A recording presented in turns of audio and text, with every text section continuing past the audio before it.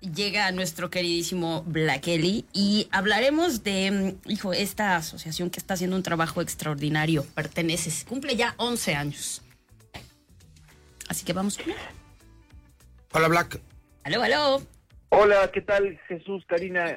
Excelente mañana de viernes para ustedes y para todo el público. Pues sí, fíjense que con un formato pues fresco, innovador, la fundación ahora denominada Perteneces, anteriormente llamada Renace, ahora se llama Perteneces, Justicia e Igualdad Asociación Civil, pues conmemoró su 11º aniversario y presentó su 11º informe de actividades en un evento pues muy emotivo al que fue convocada una audiencia muy diversa.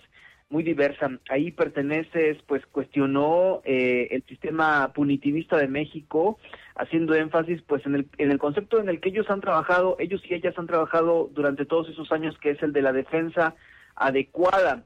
Tan solo el año pasado la organización ayudó a que 40 personas recuperaran la libertad como parte de su programa de reinserción social. 236 personas han recuperado la libertad con ellos y ellas en total desde el 2013 hasta la fecha.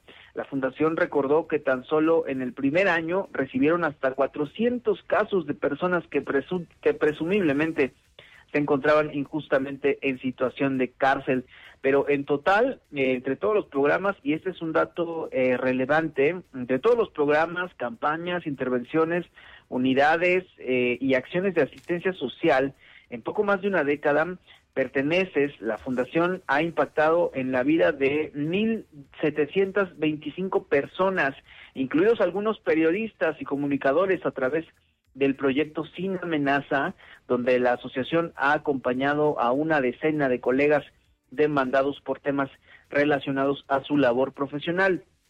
Recordemos que justamente es la justicia, los procesos penales, el trabajo con la población privada de la libertad, el eje principal de Perteneces, pero este cambio de identidad de Renace a Perteneces también ha reforzado otras áreas de impacto social donde la asociación tiene varios años trabajando, relacionadas con la defensa de derechos humanos, centrándose en los derechos económicos, los derechos sociales, culturales y ambientales, conocidos como los DESCAS, impulsando y dando también seguimiento a diversos juicios de amparo para defender diversas causas. Raquel Álvarez Charqueño, amiga de estos espacios y líder de la unidad de litigio estratégico en Perteneces, narró la manera como la asociación se acercó a las historias de la vida común, de la cotidianidad, y cómo justamente mediante ese mecanismo, el de litigio estratégico, quiero decir, comenzaron a impulsar el acceso a medicinas, el derecho al agua, el derecho a una justicia clara, como en el caso de la niña Marichuy, como lo recordarán, es esta niña potosina que junto a Renace, ahora Perteneces, logró mediante un juicio de amparo que las autoridades pues mejoraran su escuela en Soledad de Graciano Sánchez, y que además la sentencia estuviera en un lenguaje entendible, legible para su edad.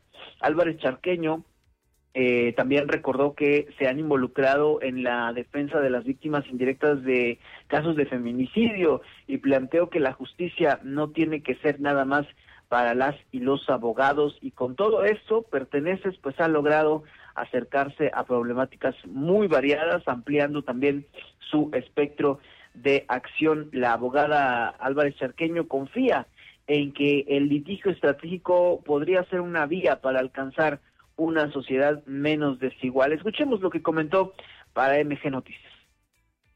Creo que el litigio, la parte importante que tiene es que es a partir de utilizar las instituciones judiciales para que podamos generar pues estos cambios.